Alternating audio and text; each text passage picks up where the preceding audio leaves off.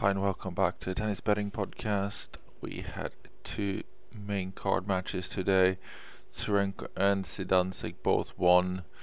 Both are 1 unit bets, so by a unit and a half profit there. They both came into value. I don't know if they got any further up in price, but that wouldn't have changed the value because it sort of just both snuck into the 1 unit range.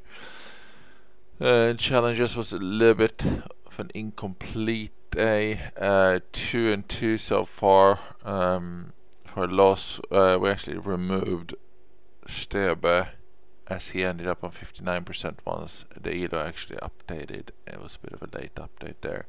And also we're removing Baptiste from the card. She hasn't the match hasn't played yet. Most of the Cali matches were actually for tomorrow, so a bit early on them, except for Bolsova, who's about to play soon, so she's still on there, but Shao and Sarasua are for tomorrow. Also, there are no new challenge matches so far tomorrow. We look at Germany, Seville, so there's nothing there, not in Australia.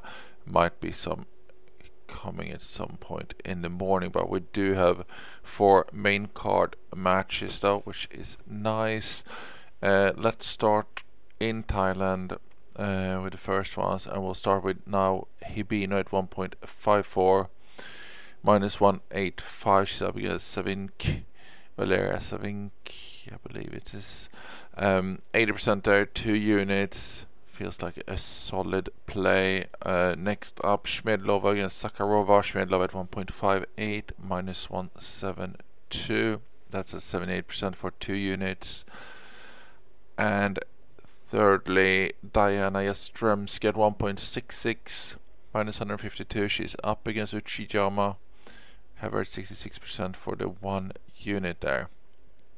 I was going to see if there's any other value that's worth mentioning. No, not really, nothing really coming into value either. So let's move on to Lyon in France, where we got Anna Blinkova at 1.64 against Andreeva. That is minus 156. We got her at 77% for 2 units. And let's see what else we have. Just make sure if anything comes in. Golubic. She's going to need a little bit of movement, but she's at 67%. She could move into something against Kovinic potentially. A little bit of a while to do that, and the rest is not really happening. And like I said, challengers not happening as well.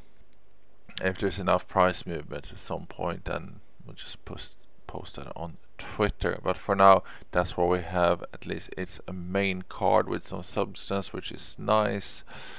And it's Hibino, Shmedlova, Yastremska and Blinkova, all WTA matches. So that's a decent card. Hopefully we can have a good outing. Good luck with any bets you have on. Good luck with these if you're following, and thanks for listening. I'll be back tomorrow. Bye bye.